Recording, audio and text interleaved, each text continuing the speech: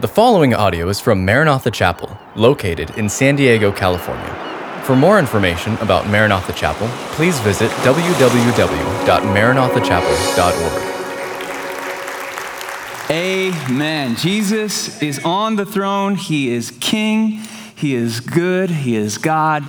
And this too shall pass. I love that scripture that says, and it came to pass. And we know that this crisis will come to pass. And when it does, God will still be on the throne. He will still be good. And his plan will still prevail. So with that, let's go ahead and open our Bibles to the book of Psalms. We're in the middle of a series we're calling Heart Cries. And tonight we're going to be in Psalm 27. And the title of my message is The Power of Focus. The Power of Focus. And I'll set things up like this. Just in case you've been living under a rock and you didn't know it yet, the coronavirus has the world on edge. And that's putting it lightly, isn't it? I mean, entire industries have been disrupted. Schools have been moved online. Stock markets have had more ups and downs than any roller coaster I've ever been on. And we're all running low on toilet paper. Things are a little scary out there. But as terrible as the coronavirus is, there's something that's even scarier. It's infecting more people, and we're at greater risk of falling prey to it. And that thing, of course, is fear. Many of the experts tell us that the panic we're experiencing during this crisis might actually be worse than the pandemic itself. And I guess it doesn't help things knowing that there's this 24-hour news cycle that we're constantly being bombarded with, and it preys on all of our worst fears and prognosticates things to make it seem like the worst is still yet to come. And the combination of all these factors is more than enough to fill all of our hearts with fear. Now, here's what I know. I know as a child of God, I'm not supposed to live in fear. I know the scripture that says he hasn't given us the spirit of fear, but of power and love and a sound mind. And I know that the most repeated scripture or repeated command in all of scripture is don't be afraid. I think the Bible says it some 365 times. So once essentially for every day of the calendar year, God is telling us, don't be afraid, don't be afraid, don't be afraid. But here's the thing. Even though I know all of that stuff to be true, if I'm being honest, there are still times in my life when fear finds its way in through the cracks and crevices of my life, and it wraps its ugly tentacles around my heart, and I succumb to it. I want to live by faith, but all too often, I find myself shrinking back in fear. And my guess is that I'm not alone in that struggle. So here's the question. How do we move from cowering in fear to conquering in faith? What does that transition look like? And how do we get from one camp to the other? And I think Psalm 27 may hold the answer for us. You see, at the heading of the psalm, we find that it's a psalm of David. Now, most of you will know that David was just a young teenager when he was first anointed by Samuel as the future king of Israel, and God was replacing Saul, who was the people's choice, with a man named David, a man who was after God's own heart. But what we know is that David didn't immediately assume the throne. He wasn't just handed the keys to the kingdom. And so his road to the ascension of the throne was a long and winding one with many twists and turns, and it took more than a decade before David reached the throne. And it all started off so well. When David took down Goliath, he was thrust into the national spotlight, and he was given this position of prominence within the kingdom. He was the toast and talk of the town. And from there, he went on to develop a reputation as a skilled fighter and a brave warrior in King Saul's army. But things changed as David's popularity grew.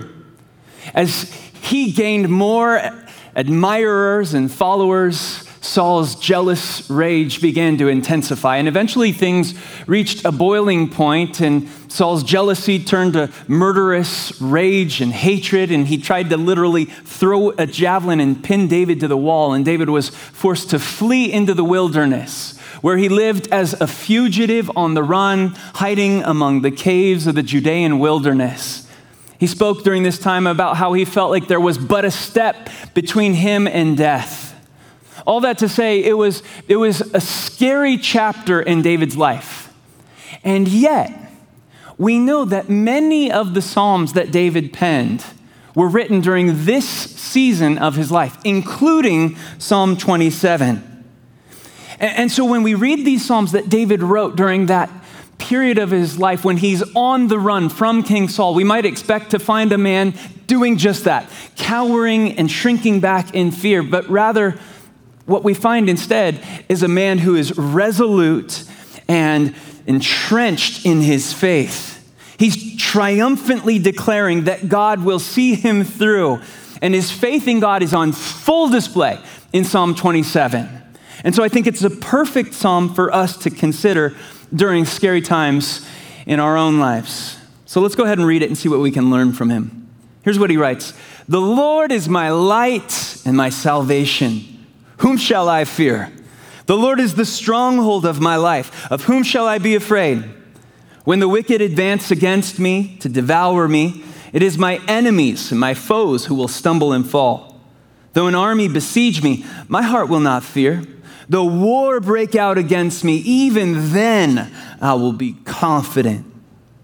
One thing I ask from the Lord, and this only do I seek, that I might dwell in the house of the Lord all the days of my life, to gaze on the beauty of the Lord and to seek him in his temple. For in the day of trouble, he will keep me safe in his dwelling. He will hide me in the shelter of his sacred tent and set me high upon a rock. Then my head will be exalted above the enemies who surround me. And at his sacred tent, I will sacrifice with shouts of joy. I will sing and make music to the Lord.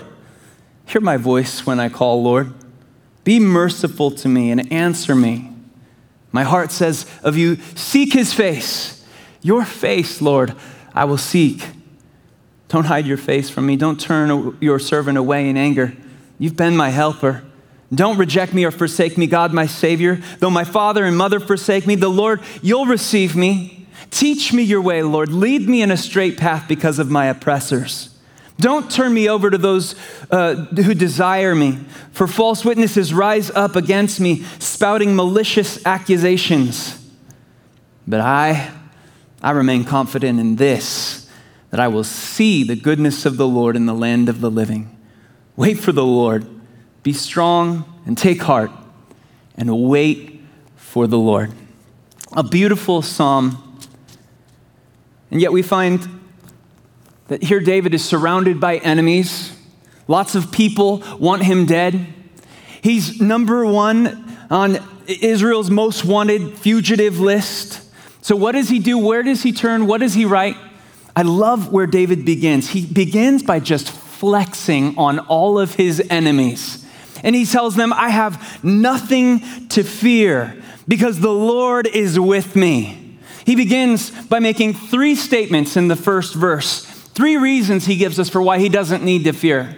The first thing he says is, the Lord is my light. And so I don't need to fear the darkness. Let me say that again. I don't need to fear the darkness all around me because why? The Lord is my light. And I believe, by the way, that all of the emphasis in verse 1 should be placed on the word my. David is flexing on his enemies, and he's bragging on the fact that the Lord is his helper. The Lord is his defender. The Lord is his light. Now, of course, light and darkness are both mega themes in Scripture that come up quite often. And every time that darkness is mentioned, it is used as a picture or a metaphor for wickedness or lostness or spiritual depravity. And every time that light is mentioned, it's used for understanding or holiness. And so when David tells us that the Lord is his light, what he's saying is, yeah, the world out there is really dark, and that darkness seems to be getting closer and closer. But ultimately, at the end of the day, I don't need to fear that darkness because I have a light with me in here. And what was true for him is equally true of every child of God. We don't need to fear the darkness, as dark as the days might be out there, because why? Jesus is our light. He is the light of the world. And as Colossians 1:13 tells us, he has delivered us from the power of darkness, and he has ushered us into the kingdom of the Son of his love. So I don't need to fear the darkness all around me, as bad as it might be, because the Lord is my light. He goes on to make another statement. He says, the Lord is my salvation. Of whom shall I be afraid? And here David addresses, without question, one of mankind's greatest fears, which obviously is death. And what he's telling us is, not only do I not need to fear the darkness, I don't need to fear death, because the Lord is my salvation. Now again, the fear of death is one of the most pervasive fears out there. I think Woody Allen captured it well when he said, I'm not afraid of dying, I just don't want to be there when it happens. And that captures the sentiments of most people. We don't like to think about death, let alone talk about it. And yet it's the one fate that we all share. It's the one thing that we all have in common. Of course, the Bible tells us that it is appointed unto men once to die and then to face judgment. And that the wages of sin is death. And so death is tied to this thing called sin. But what we need to understand is that death was never a part of God's original design or intent. It was an interruption in the plan, and it's why Jesus came. Jesus came in part to do away with death, which is a consequence of sin. And Hebrews 2:15 talks about how when he died on the cross in our place for our sins, how he set free those who all their lives were held in slavery by their fear of death. But we don't have to fear death anymore. Why? Because the Lord is our salvation. So David says, I don't fear the darkness because he's my light. I don't fear death because he's my salvation. And number 3, David says, I don't need to fear the enemy because the Lord is my stronghold. So who do I need to be afraid of? Now, strongholds in ancient times referred to a military fortress. These installations were usually located at the tops of high hills or on the tops of mountains, and they were basically impervious to attack. And so they came to symbolize places of refuge and safety from the enemy. But what's curious and interesting about what David says is when he says, I run to the stronghold and that's what gives me confidence. He's not talking about a place that he ran to physically, but rather he's talking about a person that he found refuge in. He said, the Lord is my stronghold. Therefore, I don't need to fear any external enemies. Now, when you put all of this together, it presents us with a comprehensive picture of confidence. David is confident in every aspect of his life. He was infused with confidence and knew that he didn't have to fear anything. Why? Because the Lord was on his side. And thus, what we learn from David is that defeating fear really comes down to one thing: where you choose to put your focus. Focus really is everything. And when we focus on the Lord, our fears will shrink proportionately. To the degree that you're able to put your eyes on Jesus, to that degree, your fears will shrink. Now, let me try to paint a picture for you here of what happens in our lives.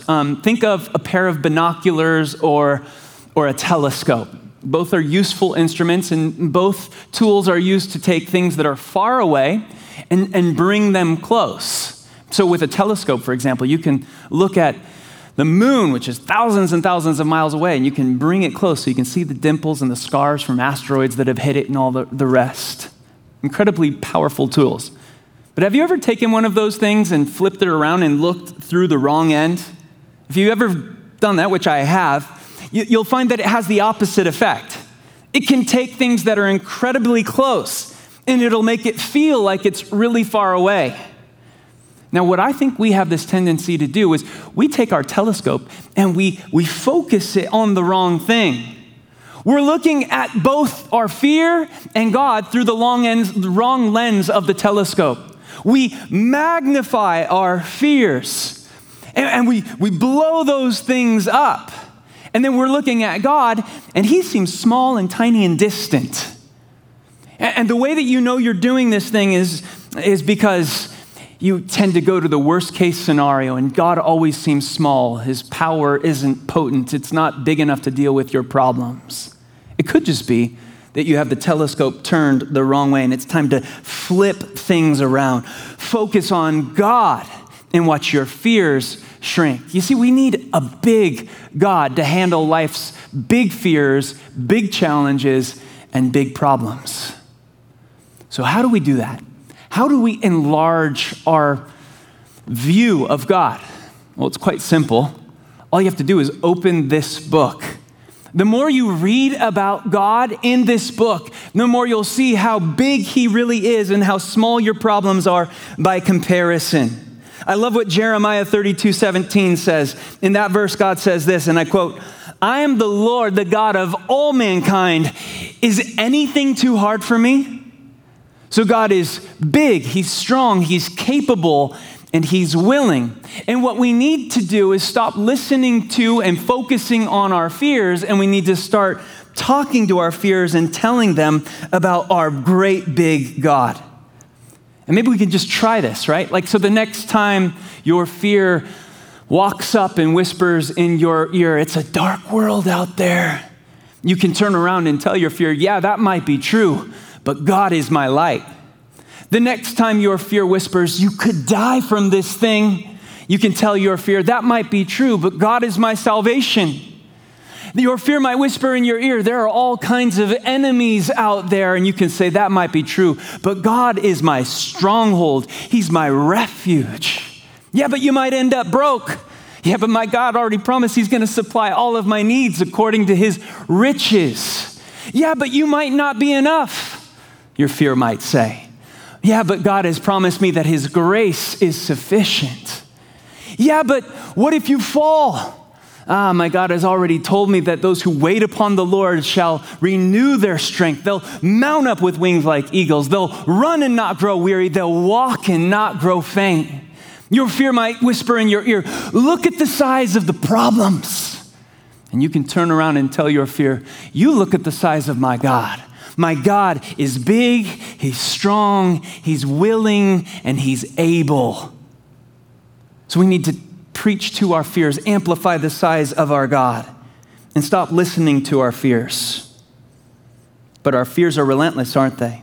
They tell us things like, well, what if you can't pay your bills? What if you get sick? What if the economy doesn't bounce back? What if they come up with a vaccine and everybody takes it and they all turn into zombies and you're the only one who doesn't and everybody's trying to eat your brain? And we play out all of these worst case scenarios in our mind. But maybe it's time we flip the telescope around and turn our what if fears into even if faith. We can tell our fears, even if all of that happens, even if the worst possible outcomes happen, I don't need to be afraid because God is still good. This is the kind of faith that Job displayed when he said, "Though he slay me, yet will I trust him." That's even if faith. And I think my favorite example of this kind of faith comes to us from the story of Shadrach, Meshach, and Abednego. Remember those three guys who were threatened by King Nebuchadnezzar? He had erected this giant golden statue. And he told everybody when the music plays, bow down and worship the statue. But Shadrach, Meshach, and Abednego refused to bow down.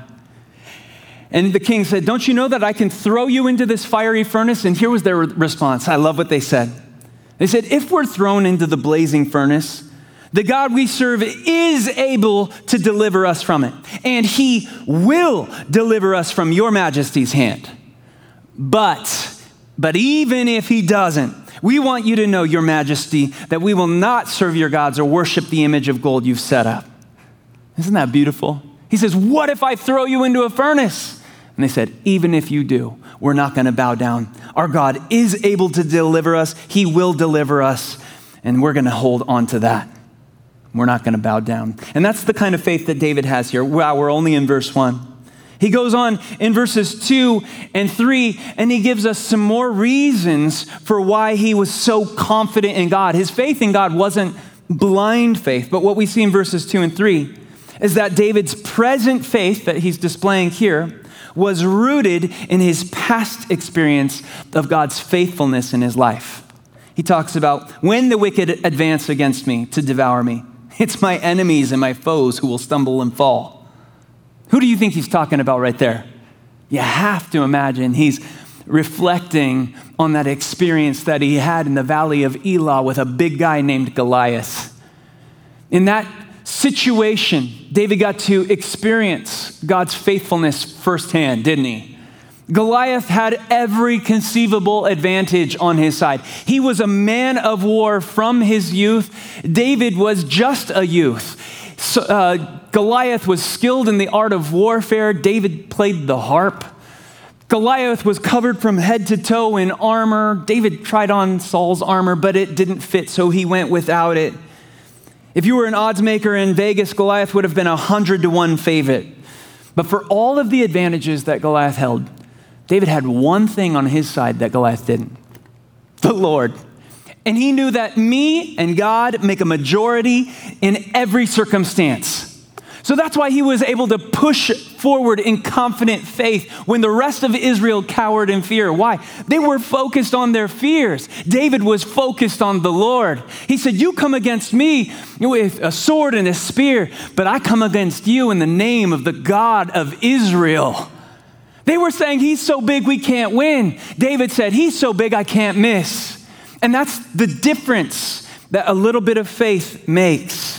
And it's why David was so confident that he could say, like in verse 3, the war breaks out against me and an army besiege me. Even then, I'm going to be confident. Do your best. If God's with me, I have nothing to fear.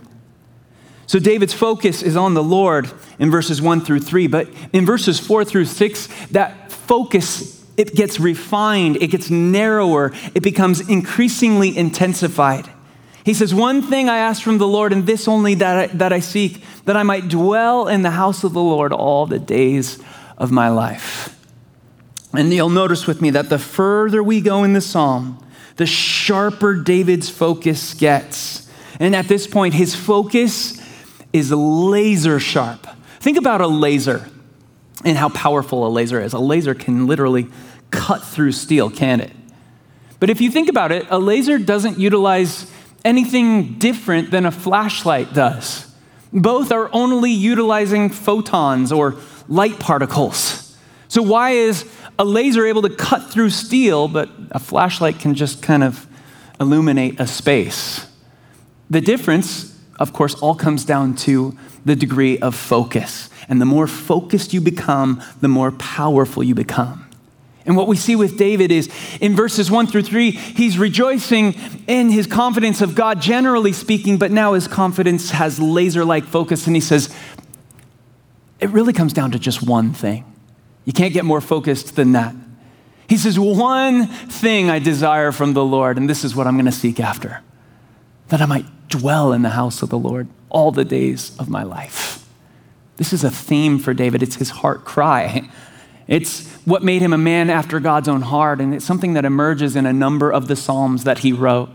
One of those being Psalm 84, verses 1 through 3, where David talks about his jealousy of the birds who got to make their nests in the eaves of the tabernacle, where they just got to live in the Lord's presence. And that was the heart of this king, how he just loved the Lord so much.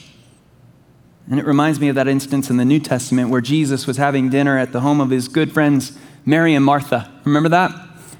And while he's seated at the table, Martha's running around and she's making lasagna and she's serving drinks and she's dusting tables and putting out napkins and trying to be a good hostess. And she's none too pleased that Mary is there just sitting at Jesus' feet. And she lets Jesus know eventually, when he doesn't get the clue, she says, Lord, don't you care? I'm running around, I'm doing all this stuff, and Mary's just sitting there. And I loved Jesus' response to her in that instance. He said, Martha, Martha, you're worried and upset about many things, but only one thing is necessary.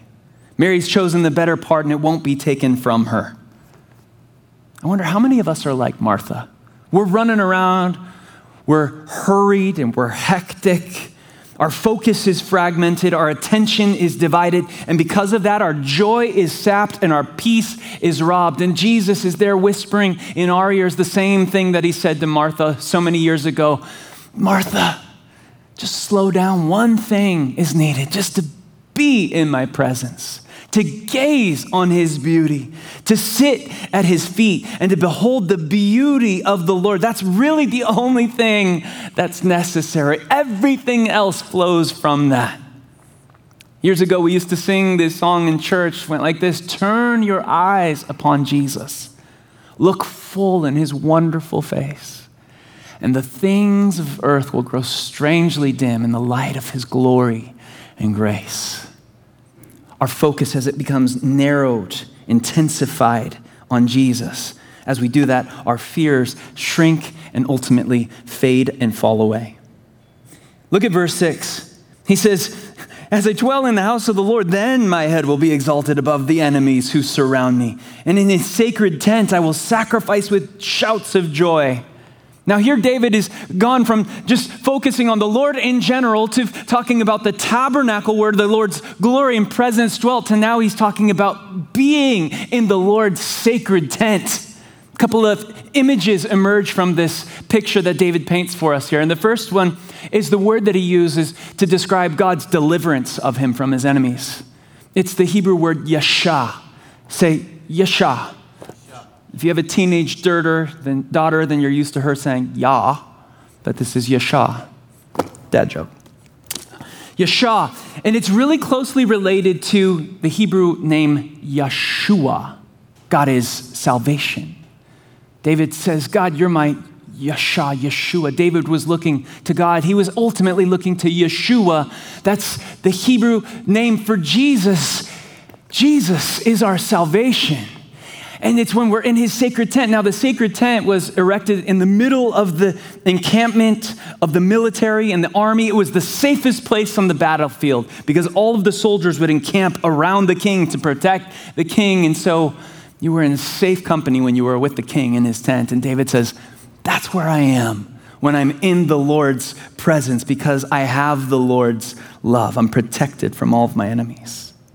And the psalm goes on from there. In verses 7 through 12, the focus, it gets even narrower. I mean, we are getting really refined in our focus here because in verse 12, it goes from the Lord in general, being our light and our salvation and our stronghold, to the Lord in his glory as it's seen in the temple, to the sacred tent where the Shekinah glory of God dwelt, to now, verse 12, David talks about the Lord's face. Verse 8, he says, my heart says of you, seek his face. Your face, Lord, I will seek. The face of God, the panim, the very presence of God. This is the heart cry of every true believer, to see the Lord face to face.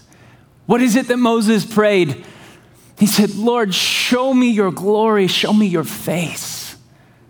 It's what Thomas asked of Jesus in the upper room. He said, show us the Father, and it will suffice. And it's been the heart cry of every child of God who has ever lived. I just want to be in your presence. I want to soak up your beauty. I want to see your face. And the promise to every believer is that one day soon we will. And we don't see it yet. Now we see dimly, but then face to face. Right now, it's foggy, but the picture's there.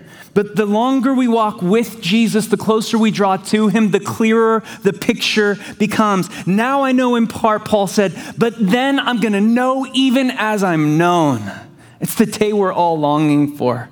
But for now, we continue to wait, and we hold on in confident faith, which is exactly how David lands the plane in this psalm. In verse 13, he says, I remain confident in this, that I will see the goodness of the Lord in the land of the living. But for now, I'm going to wait for the Lord and be strong. I'm going to take heart, and I'm going to wait for the Lord.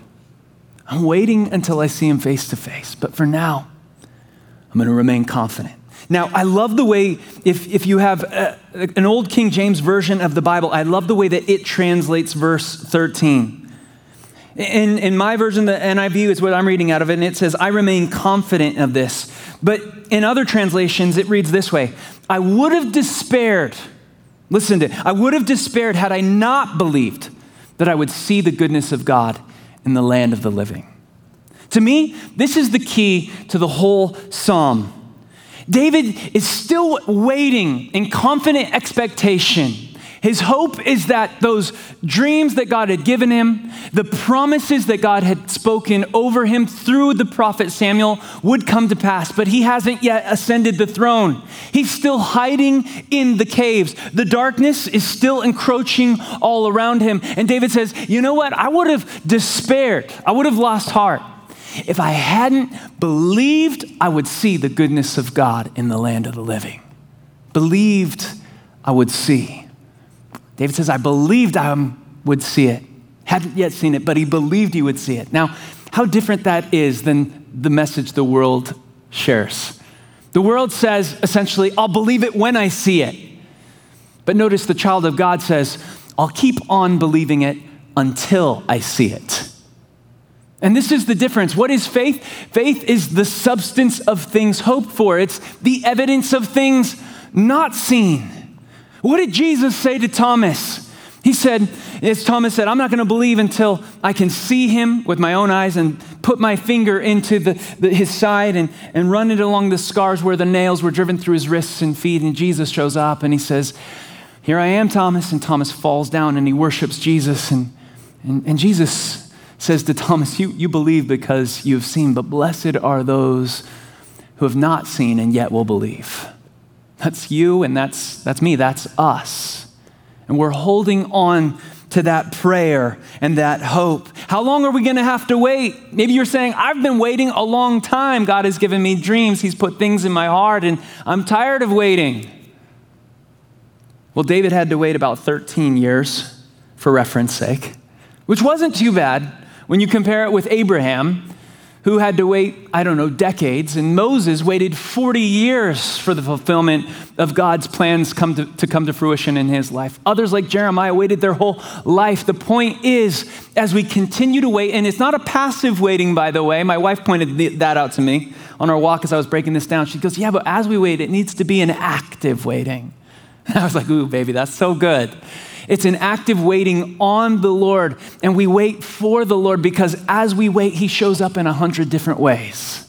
So I'm confident, just like David, that I'm gonna see the goodness of God play out. Why? Because he's taken me from glory to glory to glory. And that's not just my story, that's the story that he's written over all of us.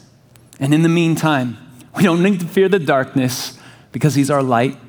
We don't need to fear death because he's our salvation. We don't need to fear the enemy because he's our stronghold. All we need to do is focus on the Lord and narrow that focus until he becomes the one thing, the driving passion, our life's sole pursuit, just like David. I'm going to be happy when I'm in your presence, beholding your penny in your face.